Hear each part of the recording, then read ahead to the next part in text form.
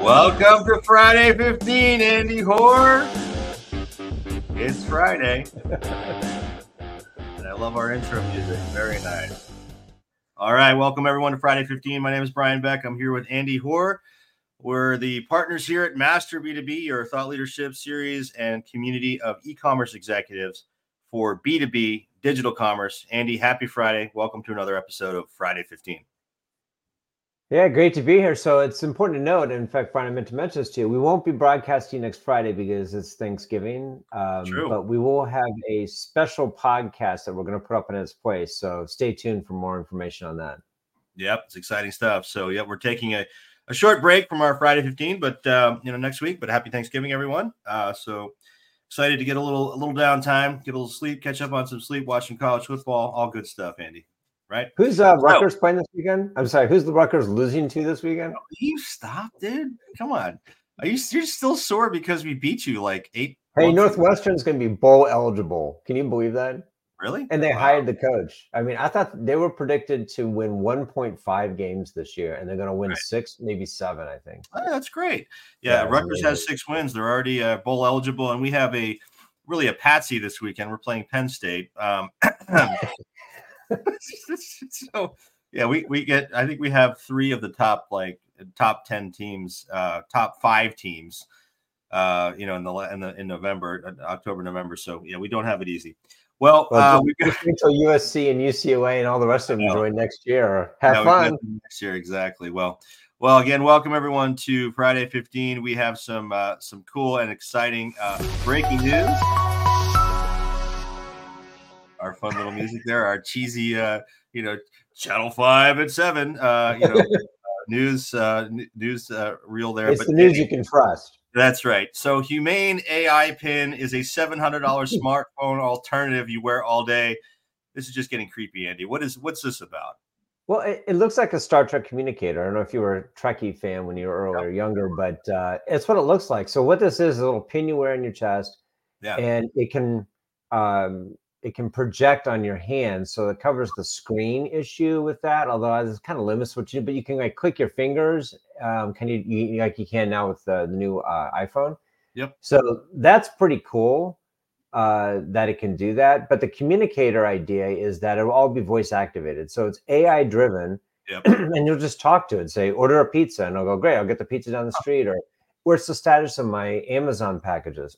So it's former Apple people.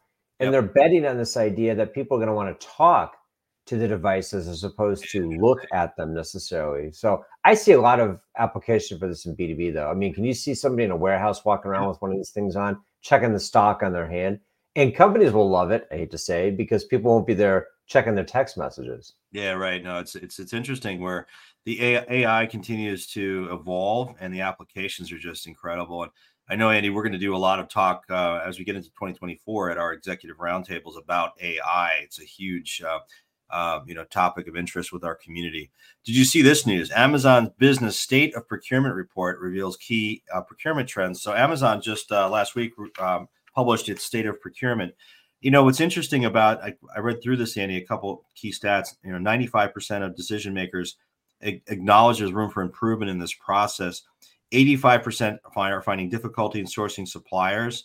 81% had mandates to buy from certified suppliers they can't find. These are sustainability. These large organizations have standards, by which they have to find product. And Amazon Business is trying to address some of that. And remember, Amazon is the everything store, right, Andy? I mean, that's Bezos' original mission, has 3 billion products on it. They're doing this in B2B as well to get the product to the buyer that meets these needs, and they're after this planned spend, the procurement spend. What are your thoughts on this? Well, all I'll say is, you ever heard anybody, company or employee, talk about how great their procurement system is? Right. So it's just inefficiency on top of inefficiency. Some of them have streamlined, how you go about doing that. There were some leaps forward with some companies, in the last several years, but it's still a highly inefficient process. And what does Amazon specialize in? Inefficiency. Right. That's right. Bezos famously said, "Your margin is my opportunity," right? And so they're looking for places where they can attack in B2B, and procurement is an area And frankly, B2B companies, our audience, has left the door open in many cases for Amazon, for vertical marketplaces, for solutions to come in. I mean, you look at some of the solutions that have come in to kind of play the middle ground here, where there is inefficiency, and they exist purely based on that inefficiency. Certainly, Amazon Business's growth is driven by a lot of that. So I think we're going to continue to see more of that shift, and it's one of our predictions for next year is that we're going to see more shift towards Amazon Business, particularly from the mid-market. Some of that volume moving. So, and then did you see this, Andy? Amazon is blocking promotions of employees who don't comply with its return to office policy. Leaked documents show. This is a story from Business Insider. What are your thoughts here? I saw some headlines that said Amazon, it was a leaked memo, so it wasn't intended for public consumption, but stuff like your manager will be made aware of your absences. So the thing that was interesting to me is not that the management believes in this return to office stuff, because a lot of them, it's kind of like you have to see, people want to see you're there to work, and you can't really tell people, you got to go to the office, but I'm going to be at home. So there's the hypocrisy dilemma there. So you get that the management team has to be there. But what this is saying still is that if you're a really effective employee, I don't care who you are, you got to be in the office 3 days a week. And if you're not, your manager will be made aware. Now, we don't know how far they're going to take this, but, I don't know. When are we going to move beyond this and just realize that everybody's circumstance is different? Some people, you got to babysit them. Some people you don't. Some people, like I was talking to somebody the other day, and they said, look, I'd be willing to make that trade-off. If you want me to come to the office, I'm going to work 9 to 5. Right. You want me to work the way I'm working now with some flexibility, you're going to get me in the evenings and on the weekends, but you can't have both. And so that's the thing with these companies, I think I think a lot of this is just rhetoric, but we'll see. That said, it does show that Amazon, really still has leverage with employees and is driving things here, because they're always doing new stuff. And you mentioned right before we went on air, that Amazon announced yesterday, I think it was, that they're going to be they're going to be selling what online next year? Cars from Hyundai. It's amazing. So actually, all the way through the purchase, apparently, there's not a lot of details around that, Andy, but from what I've read, it looks like they'll go all the way through to purchasing the car, and then you go to the dealer to pick it up, and maybe there's some additional things that happen at the dealership. But buying cars. I mean, this started with eBay Motors, if you remember, and now we've got Amazon doing this. And what drove it, right? It's the fact that the millennial, that the younger buyer doesn't want to deal with the car dealership. They, again, eliminating pain, eliminating inefficiency, eliminating things that take up people's time. This is and let's be honest. I wouldn't be surprised if, when the truth comes out, that the dealers actually don't kind of secretly love it too, because during the pandemic, they didn't have to hold a lot of inventory on site. They didn't have to have a lot of salespeople there. This is a cost efficiency for them too. And it's a double win for younger generations, because it's a cost efficiency and it's a better customer experience. The question I have is Amazon's CPQ capability can be good enough so that you can select the interior, what that does require a unique tool set, but I'm sure Amazon thought through it. Amazon already has, kind of make, model, configuration for aftermarket parts and accessories. So shout out to our friend Trent Guyer at Grasshopper Lawnmower. Hey Trent, let's sell some lawnmowers online. So these big commercial lawnmowers through Amazon, these are $10,000 units, but hey, they're going to be selling $20,000, $30,000 cars. Why not? So plus, there's a B2B opportunity here too. I mean, companies could buy and maintain their fleets online. They could be tracking these things. It could turn into subscription where you get it.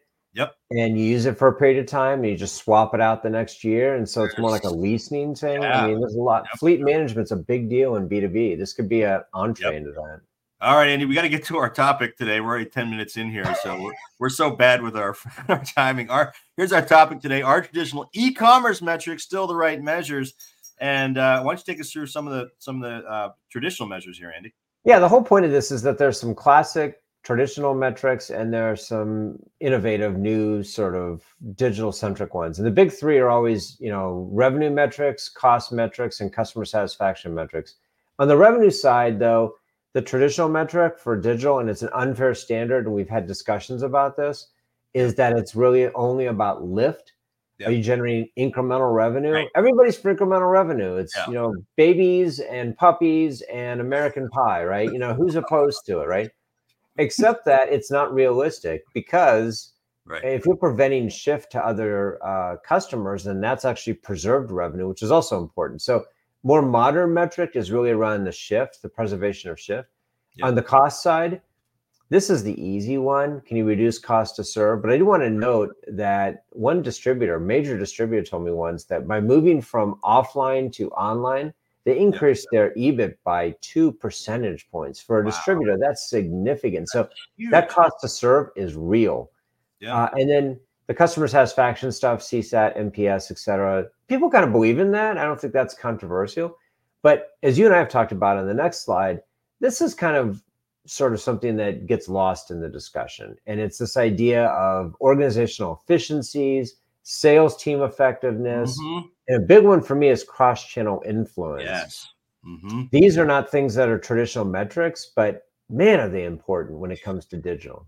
Well, it's interesting because, and we asked this question on LinkedIn. We have a poll in a few minutes here that will reveal, what the result was. But Andy, I think a lot of our digital heroes out there, the folks that are VPs, chief digital officers, VPs of eCom, directors of eCom, are out there trying to make arguments and build business cases around things. And they're being forced to use metrics which don't reflect these things, because the C-suite doesn't often understand, cross-channel influence. What? So digital, how do I measure that? Do I believe these metrics, that e-commerce and digital can impact other channels? And I talked, you and I both, we talked to probably 20, 30 executives every week, about things and what's top of mind. This is a real issue as you create your ROI case, your business case for 2024 and beyond. In justifying this, there's still a lot of pressure to use those incremental metrics, use things that, is this going to add revenue? And in our predictions this year, we said, we got to forget this incremental stuff. This is really existential. And the C-suite really needs to get this. And we're going to talk about that on our next Mythbusters, right? So it kind of reminds a little bit of, to use a sports analogy, what happened when the 3-point shot was introduced into pro basketball. For years, nobody used it. Right. And all of a sudden they figured they could use it. And then now the game is completely shifted. And so the speed with which you score, the number of 3-point shots you take, these are all metrics, air quotes, that weren't relevant before, but are relevant now. And I think just a quick look at the next slide. Yeah. We wanted to show you, this is an eye chart. We wanted to show you some traditional versus sort of new school metrics. This is something I had from years ago. You can ignore the numbers. And for the people on the podcast, I can't see them anyway. So, but by conversion rate, shopping cart abandonment rate, average order value, those are classics. Nobody disputes any of those. Although I will say average order value in a digital environment is a suspicious metric, because if somebody's having a great experience and they order more frequently, the AOV may not go up. Right. Yeah. It may actually go down, which used to scare the crap out of people. Like, AOV is going down. Yeah, because they're ordering more. They're having a better experience. So that's an example of where you have to look at it differently. But the ones in green here, percent of total online sales by repeat customers. Yeah. There's a loyalty metric. That's not something that companies typically look at when it comes to just digital only. Customer service costs. Hey, if you're deflecting calls from the call center, think about how much money you're saving here, right? Because people are using the web. Are you capturing that metric? And then, of course, the last one, this is the big one for me, and it ties into product recommendations and other things. By using digital, we almost always see people add additional lines to their orders. Right. They build the cart, right? The basket gets bigger. They see a recommendation, they add something to it. Traditional metrics don't capture that the way they should. So these all point to my favorite, Andy, share of wallet. Right? I still remember my conversation with Steve Baruch, the former CMO at MSC Industrial. They look at every one of their customers and they say, how much share of wallet do we have from each customer? How much could we get?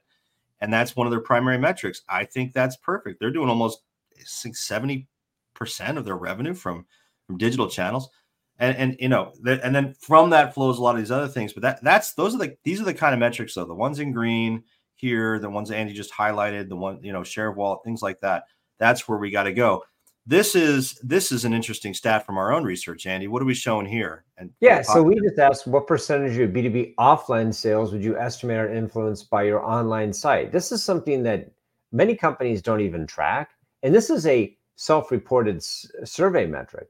Right. You should be able to measure this. You should actually be able to use cross-channel attribution to figure out what these numbers look like, because your website clearly influences all your other channels. But when you look at digital as its own channel, and you look at incremental, for example, only, and it has to support itself, which is kind of a silly notion in the year 2023, but we're still having this conversation, you're ignoring all of the value that digital brings as an influence mechanism. Right. So, and for those on the podcast, what this chart is showing here is the percentage of B2B offline sales.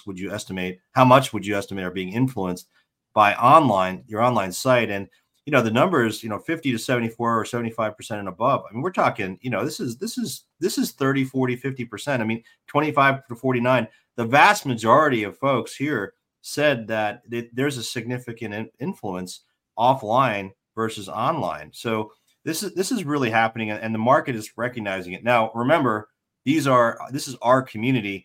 If we did the same poll to the CEO of these same companies, Andy, I don't know if we'd get the same result, showing that the vast majority think the offline is being heavily influenced, right? Well, and also, how many times have we heard this, and we still hear it now, that online's got to carry its own weight? Right. Yeah. Right. Well, I'm sorry.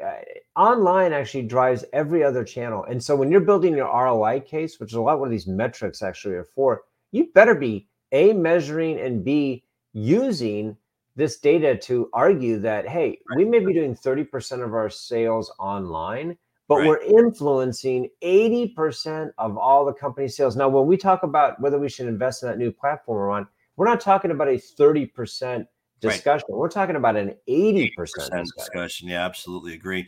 Well, here's the result of our poll. We asked the question, are traditional e-com metrics like percentage to total sales still the right ones to use to measure success of digital efforts in B2B commerce? And the vast majority said no. 88% of our respondents said no. The traditional metric misses digital's full impact. I completely agree. But again, if we did this just to the CEOs and boards, what would we say? You're right. They'd say be flipped. That's exactly right. So that's the question: is have we penetrated the C-suite? Because I think there's still this bias toward traditional metrics, because they're looking at all the channels. They allocate resources in a traditional way, which means everybody pulls their own weight. Vastly wrong. Exactly. So yeah, no, it's fascinating. So, and this is the topic of our next Mythbusters. Do you need to have digital at the C-suite in order to be successful in B2B e-commerce? We're going to talk about that in December. So a couple things here. We're at Friday 18 now, Andy. So we got to jam through our last couple points here, folks. You can see our e-commerce predictions for 2024. Go to our website. You can download the report.